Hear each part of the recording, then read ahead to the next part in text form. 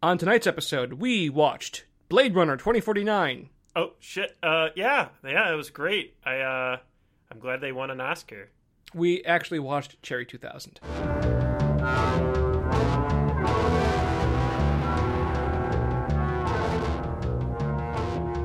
So, Devin, what we did actually watch was Cherry 2000, which was essentially Blade Runner. Explain to me how that was Blade Runner.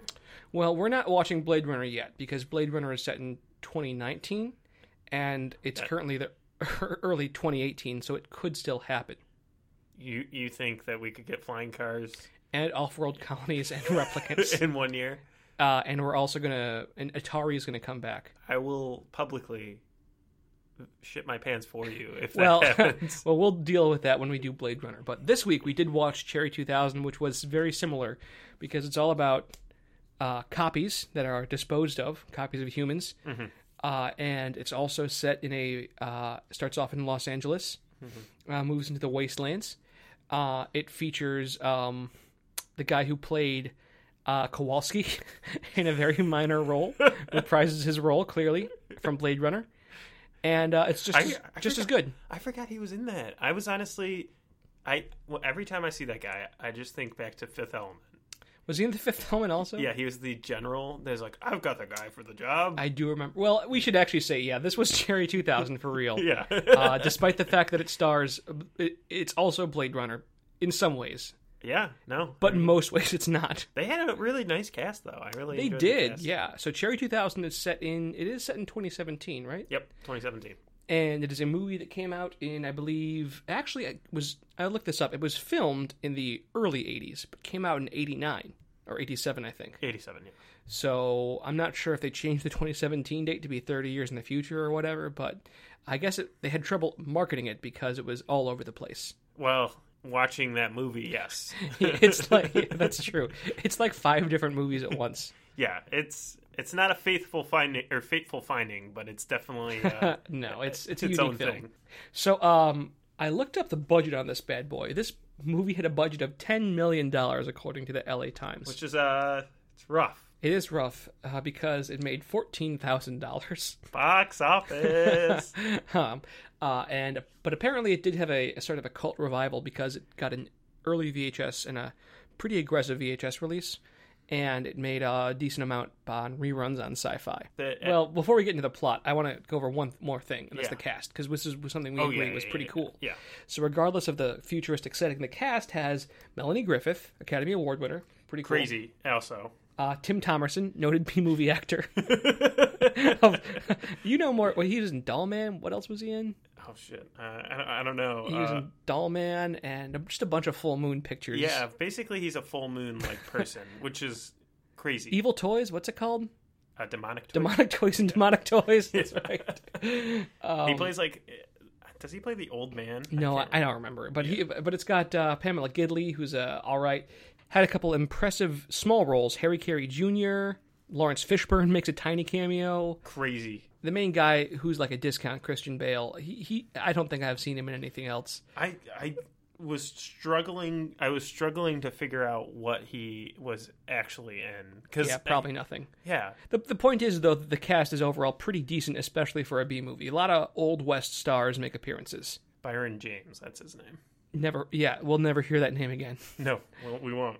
So, the movie is set in 2017, and we should do a plot summary that's not nearly as long as last week's. Yes, agreed. I'm sorry.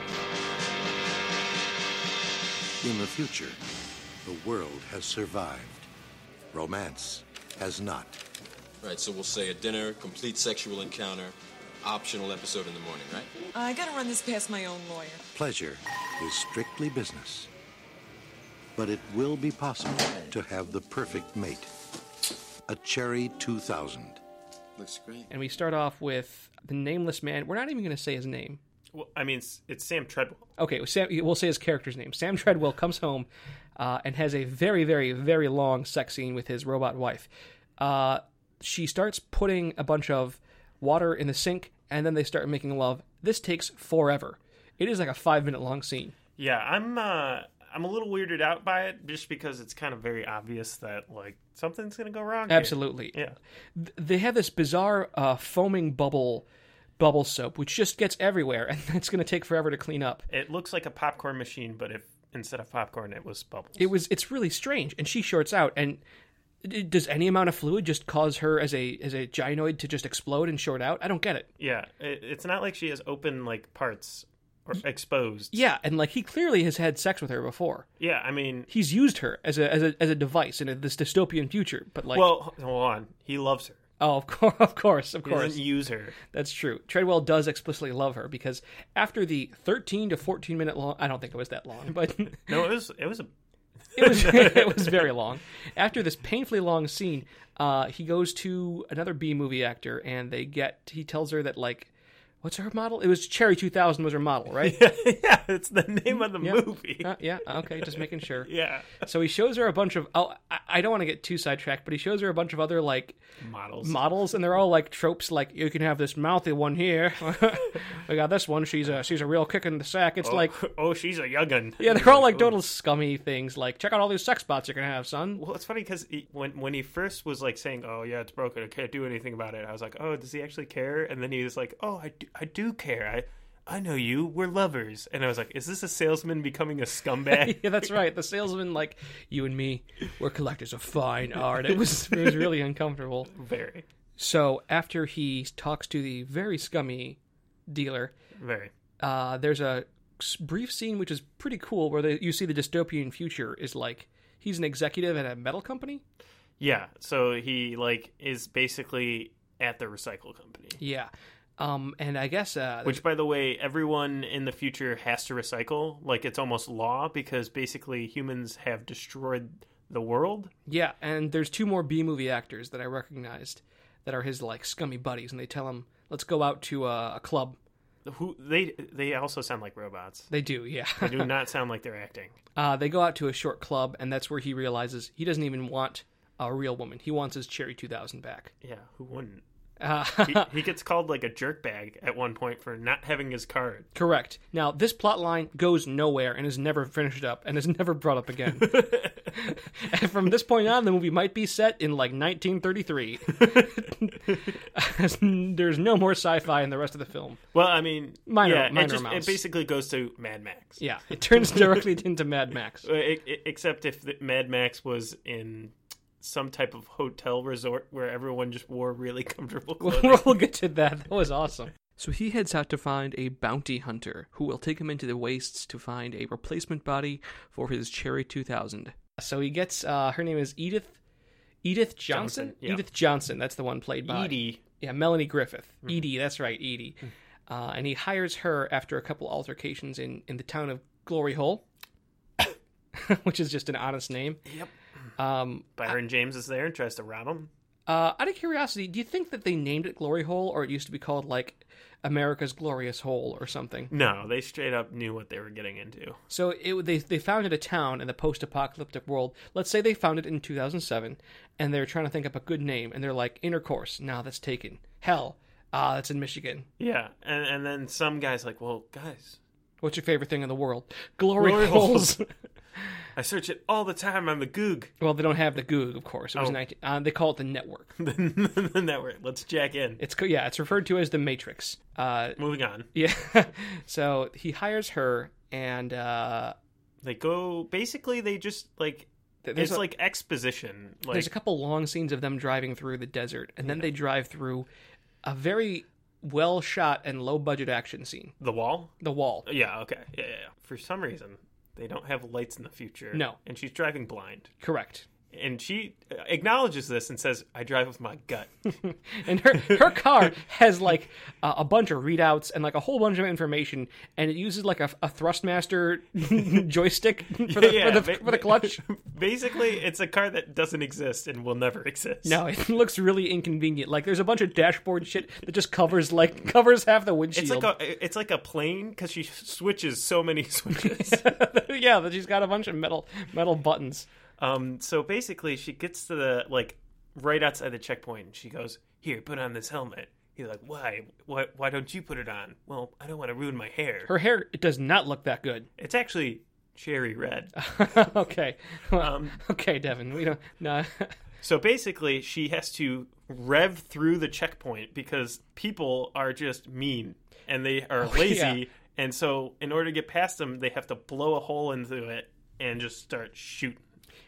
It's pretty well shot, and there is a guy who just has a flamethrower who just waves it in the air for like 15 minutes. You could just tell the director's like, look angry, look angry. Yeah, there's a bunch of dudes with machine guns, and they're all getting shot, and like she just says, you know how to use one of these, hands him an Uzi, and he's off to the races. Yeah. This scene goes on really long. This checkpoint is like half a mile wide. Oh, God, it's terrible. Oh, wait, no, I'm sorry. I was talking about the first checkpoint where it's dark at night. Are you talking about the... Yeah, that's what I'm talking about, okay, too. okay. Sorry, there's another checkpoint Yeah. later, guys. And then there's what you're talking about, where they get to the Hoover Dam. That was actually... I was about to say good. Well, it was actually set. It was actually filmed at the Hoover Dam. Yeah, no, I got that. It's just more of like, it was good to start with, and then it just trailed off. It's like 10 minutes long. It's the Yeah. longest action scene I've seen since like Fury Road. Also, everyone has a bazooka for some reason. Yeah, there's a guy with a crane who grabs their car, the car they're in with the magnetic crane, and just shakes it around. And like, there's like 100 people with bazookas. I don't... what's funny is when they shot the guy with the crane, he goes, I'm shot! That's right. That's right. She says, take out the operator. They shoot him. There's a scene of him slumping forward slightly, and they ADR in. Oh man, I got hit. A few seconds later, you see him, and he is fine. Yeah, because then he just operates the crane again. And he proceeds to use. Yeah, it's a quality scene. All right, it's so- actually not a good scene. Moving forward, so then the crane drops them basically into a big hole, and they go into like this underground reservoir. They meet what's his name? An old Six Finger Jake. They meet Six Finger Jake. They explain they're going to have to get close into like the dark zone, Sector 7. Zone 7. Zone 7. They start to cross. The main character gets knocked out, and in a jump cut so brief, I thought it was a dream sequence. He wakes up. Yeah, that was very jarring to me. It was some of the most intense editing I've seen yet. I don't think I've ever seen an edit and then them acknowledge that edit. Yeah, it looks like he gets hit and then gets slapped into a different movie. Yeah, because he's straight up different outfit, different setting, like completely different area. That's true. Yeah, filmed in a different state. I think they filmed that in California. No, I thought it went. Wasn't that Nevada? Whatever. Either way, it looks totally different. Yeah, straight different. It's Sky Ranch where they went. I don't even know if that's an actual hotel. I don't think so. I wish it was. It actually looks pretty cool. You meet Tim Thomerson's character, who's like an evil general out in the wastes. He's actually like kind of cool. Yeah, and he's super charismatic. Yeah, Tim Thomerson is a great B movie actor. Yeah, I actually like him a lot. Yeah, and he plays. I'm not really sure what the theme they're going for is. It's like a really. I don't want to get too pop culture. It's like a Fallout thing, where it's like an old 1950s ranch, and they've restored it, and they all wear 1950s clothes like they're on vacation. It's almost culty, just because like they're all like in a relaxing like suit. Yeah, everyone looks really chill. Like bikinis, like it doesn't look like Panama shirts, Hawaiian shorts. Oh, absolutely. Yeah, and like for an evil wasteland militia. They look like a bunch of dads. Oh, and they straight up have the classic trope of like, what is it, sunscreen on the nose? That's right, the sunscreen on the nose. He has dinner with them. They kill an intruder in what's supposed to be a really brutal way, but ends up just being goofy, where they put a paper bag over his head and then just shoot him. Yeah, like the main character is a little disgusted, but it's kind of like, dude, you didn't see that coming? Yeah, he looks surprised. Because it was like a 10-minute scene of, well, let's make it seem like it's not obvious. Yeah, and I remember the actor who's about to get killed, the wasteland scavenger, keeps on saying, "What's going on, guys?" Please, somebody tell me. I don't understand. Oh, it goes on so long. The tracker. Edie shows up, rescues him. Well, he rescues himself. That's true. He rescues himself by running away, punching a man, and running. Oh, and then she shows up, takes a hat for some reason, and then true. they start I forgot going. about that hat. Oh, but they also shot up the cars so they couldn't be pursued. Yeah, at that point, that means nothing because the next scene they fix up the cars and they're chasing after Edie and Sam Treadwell. Such a memorable name. They escape. They go to a little ranch. The ranch owner betrays them both. Well, it's a gas station. It's a gas station. I'm sorry. Yeah. They really brutally kill. What's his name? Six Finger Jake. Six Finger Jake, who they've built up the whole movie. Yeah. Okay. So I was maybe we'll talk about this later. I was just confused by his character. But anyways, they kill. It was kind of backstabby. I mean, it was actually backstabby. They straight up shot him in the back. Yeah. They kill Six Finger Jake. Edie and Treadwell steal a plane. They fly to the Omega Ranch or something. It's like some warehouse where they keep sex dolls. Oh, right. That's like Tim Thomerson's like backyard. Exactly. They fly over there. Didn't they kill him on the way? They fly over there. They break in. They get the Cherry working.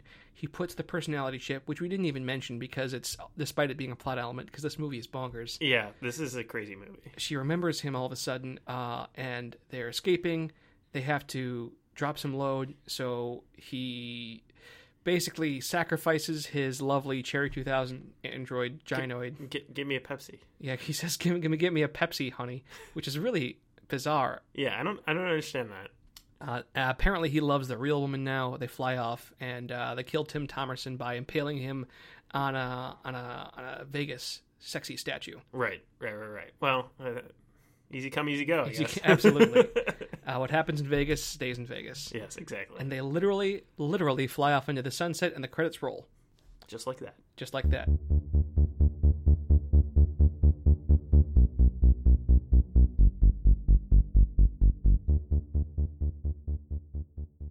What did they get wrong? I guess we should talk about the setting that appears in the movie for almost 15 minutes. I'm very shocked that they even tried. It was an interesting one, though. Yeah. No, I actually liked it. I kind of wish they gave us more.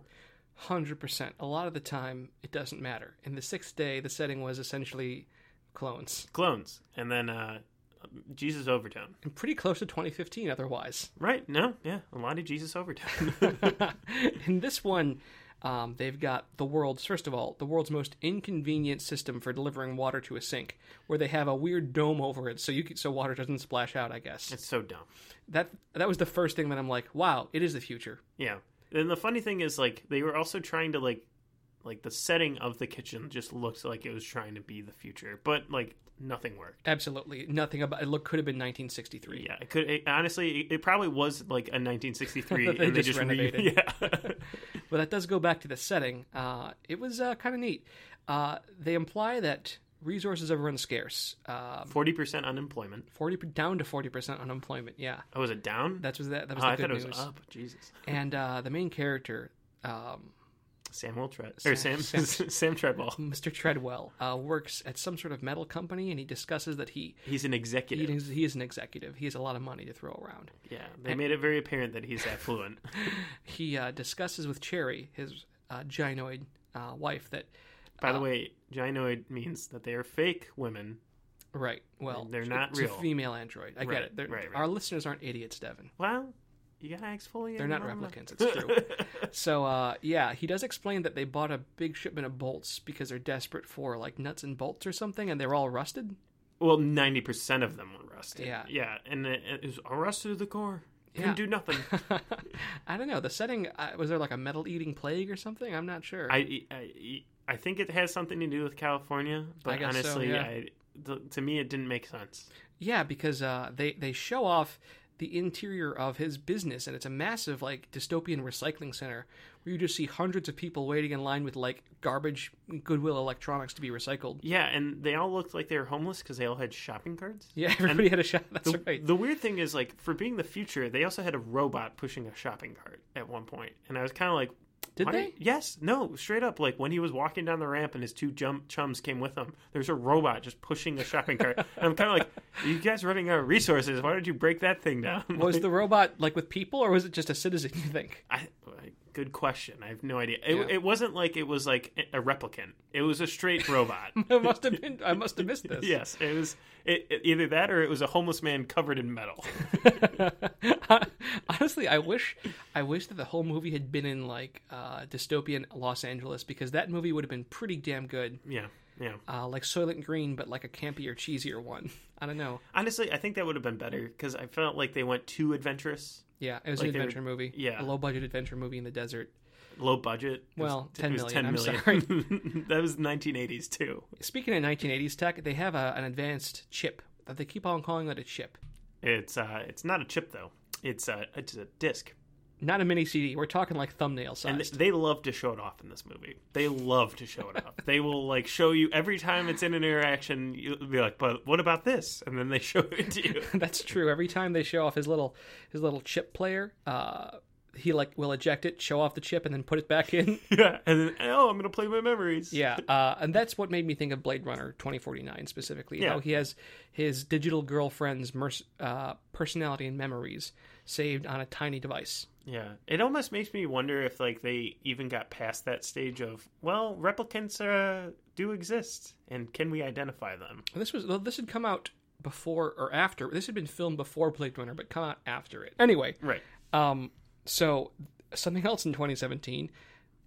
Everyone wears see-through plastic raincoats. Yeah, don't understand that. And B, there's an Old West revival because there are just dudes in Van Cleef mustaches everywhere. Yeah, I didn't understand that either.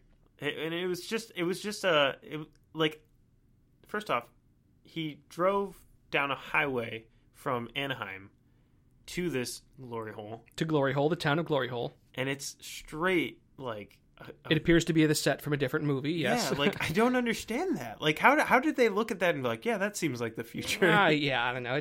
It's not. Las Vegas is destroyed. Yeah, They never explain how or why, presumably the metal-eating plague. yeah. I would assume that, or they recycled it. They recycled I mean, that would make sense, yeah. We should talk about the last thing that was really interesting, and that was the bar scene. So basically, in the future, you cannot have relationships without a lawyer. You are supposed to sign a contract with this other person on how your date is going to be. Yeah, if we're talking touchy, no touchy, anal, vaginal, ocular, whatever it's going to be. Yeah, whatever you want, it has to go on paper. There's a really great scene where there's a lady and a guy, a very unattractive man, debating like what they're going to do, and eventually she's like, it's off, and like the lawyer comes in and says no. Yeah. He's like, if you put your tongue down her throat, I will sue you. Which he should, because that's assault. But that's not what the movie's saying. It's because it's not in a contract. Yeah. It's pretty weird. It's a little problematic. Yeah, but I mean, Lawrence Fishburne is in it for all of not even a minute. I don't even think he's in it for a minute. He was so smooth, though. But he was so good. People have these. This was young Lawrence Fishburne. I want you to know, Yeah. like, Definitely the biggest star, except Yeah. for the main actress, who I've forgotten because I'm an idiot. Let's pretend I didn't say that and keep taping. There's also, everyone has like these demo reels. oh yeah, well, it's because like they're trying to advertise themselves. Like, oh, I was with Johnny in this one. It's like, oh, okay. They're all holograms, of course. Yeah, but I think the idea is to show I can be pleasurable. Please hire me. Yeah, it's a weird choice, except it's not hire me, it's sign a contract with me. Right. So, Regardless, that one scene was pretty interesting. Yeah. They definitely try and make it clear that sex has been commoditized, and I think that's why certain guys, especially Tim Thomerson, are like, oh, real women are nice, but if only I could get a Cherry 2000 working, am I right, boys? yeah. Well, I mean, I think it's that, and it's just like he could pawn the parts. That's true. Yeah. Yeah. Well, it's actually crazy to me because I felt like the city was more like, don't get me wrong, the Wasteland was unrealistic in a lot of ways, but it actually did look, besides being crazy, mentally crazy, psychotic people. Yeah, it just did everywhere. look fun. It did.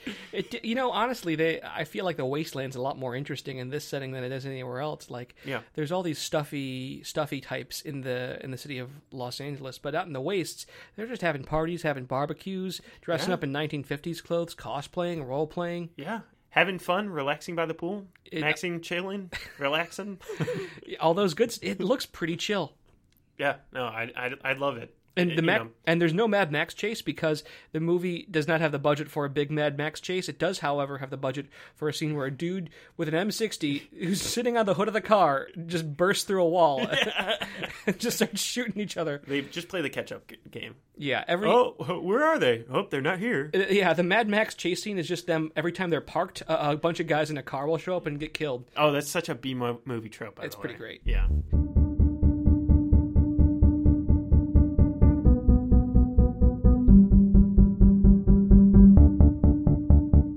Did they get anything right? I'm going to be honest. I don't really think they did. They must have gotten something right. Because, like, even the car that he had is, like, something that doesn't look like it exists. we have to recognize that it is a comedy-ish.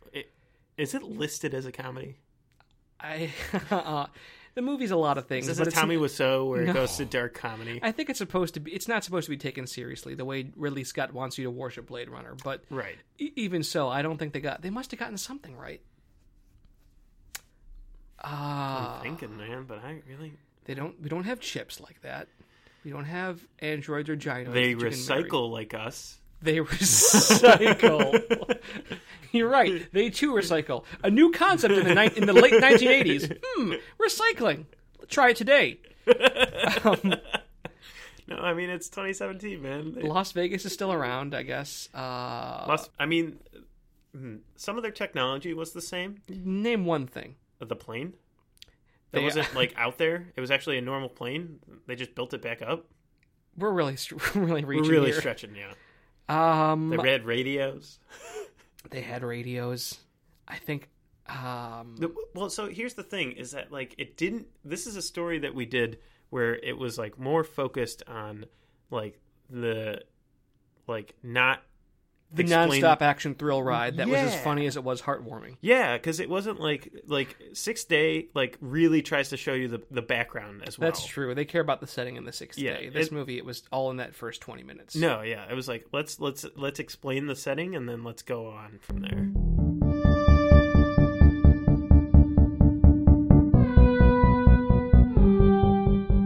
What was actually going on back then? So, Brittany Reese helped me out with some of the research. Thank you very much, Brittany. Think to the craziness of the 80s. We're talking Gremlins. Gremlins 2 with Lady Gremlin. No, but for real, it was the era of public sexuality, especially... Expressing themselves. Absolutely. It's post-Vietnam, right? Mm-hmm. It is an era of excess, of economic boom time. There's a lot of change going on. We have a lot of characters in the media. Sharon Stone is a great example. Madonna, Brittany also pointed out.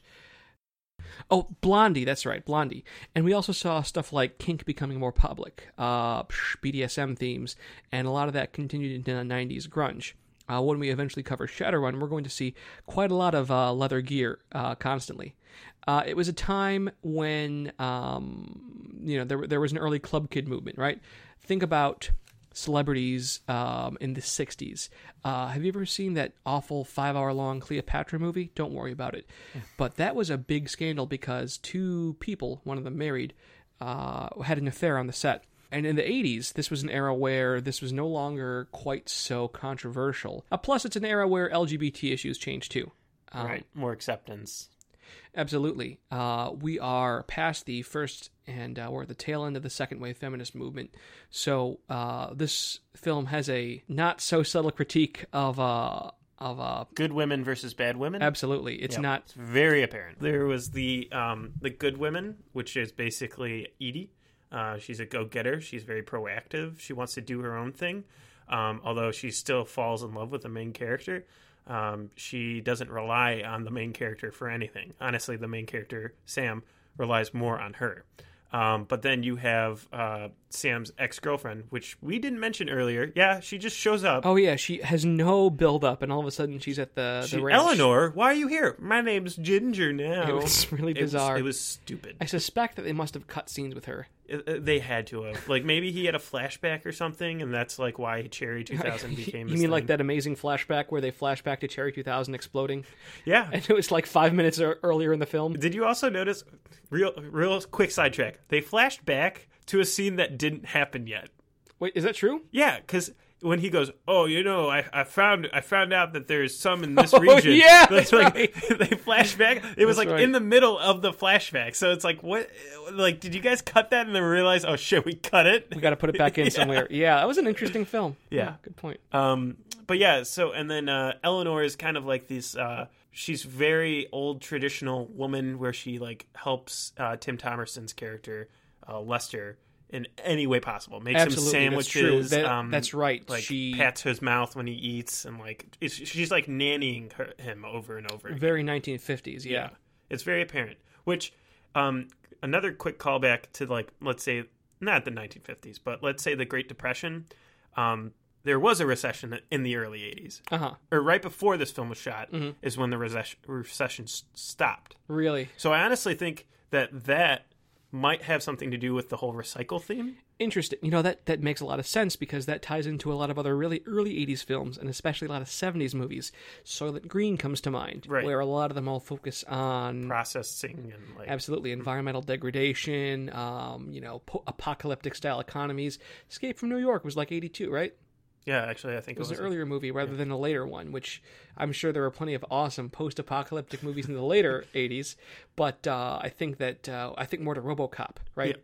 The wealthy but cyberpunky dystopia. Right. Especially in the 90s, too, with stuff like Johnny Mnemonic. It's a time when I think, and I want to go back to something I said, that sexualization within the media, right, in a public-facing way, is a big change from the disco scene of the 1970s. Right, this is on television. This is in movies. You're seeing your RoboCops and whatnot, and you're seeing sexy dancers constantly. It's not just like a grungy movie like Coyote Ugly. It's if they got anything right, I think that we should laud them for that.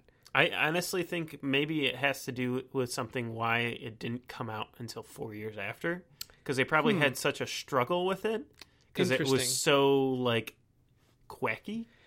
That's a good point, right? It has the Road Warrior adventure bits. Yeah. And it has some of those weird dystopian sexual, the parody of sexualization bits you'd see in RoboCop. Yeah. With their parodies of corporate culture. You know what this movie needed to be? Needed to be RoboCop. Done. Okay. Thank you, Genie. Thank you, Film Genie. No, but in all honesty, I think it's in a similar vein, but that's tough to market. Yeah. RoboCop marketed itself as a straight, awesome action movie with... who directed RoboCop again? Because we will have to go over that eventually. I think, in conclusion, Paul Verhoeven's magnum opus, RoboCop, second only to his other finest film, Starship Troopers, it's a little bit like RoboCop in that it tries to be an action movie that subverts some of the tropes and tries to point out hypocrisy and, pastiche the contemporary media environment. But it's not as good as RoboCop, doesn't have the budget of RoboCop, and doesn't have a sweet gun that comes out of his leg to shoot dudes. Yeah, the action kind of falters, and you can definitely see that in all three action scenes. Right. Yeah, but it wanted to be like RoboCop. It wanted to be a little more socially conscious than your average Hollywood big budget post-apocalyptic movie. Well, I think that shows through just because of the cast that they got. Right. It's very B-movie cast, but it's all notable B-movie cast, and it was like, wow, holy crap! Look at these people, right, all in one film. So I think that's about it. Yeah.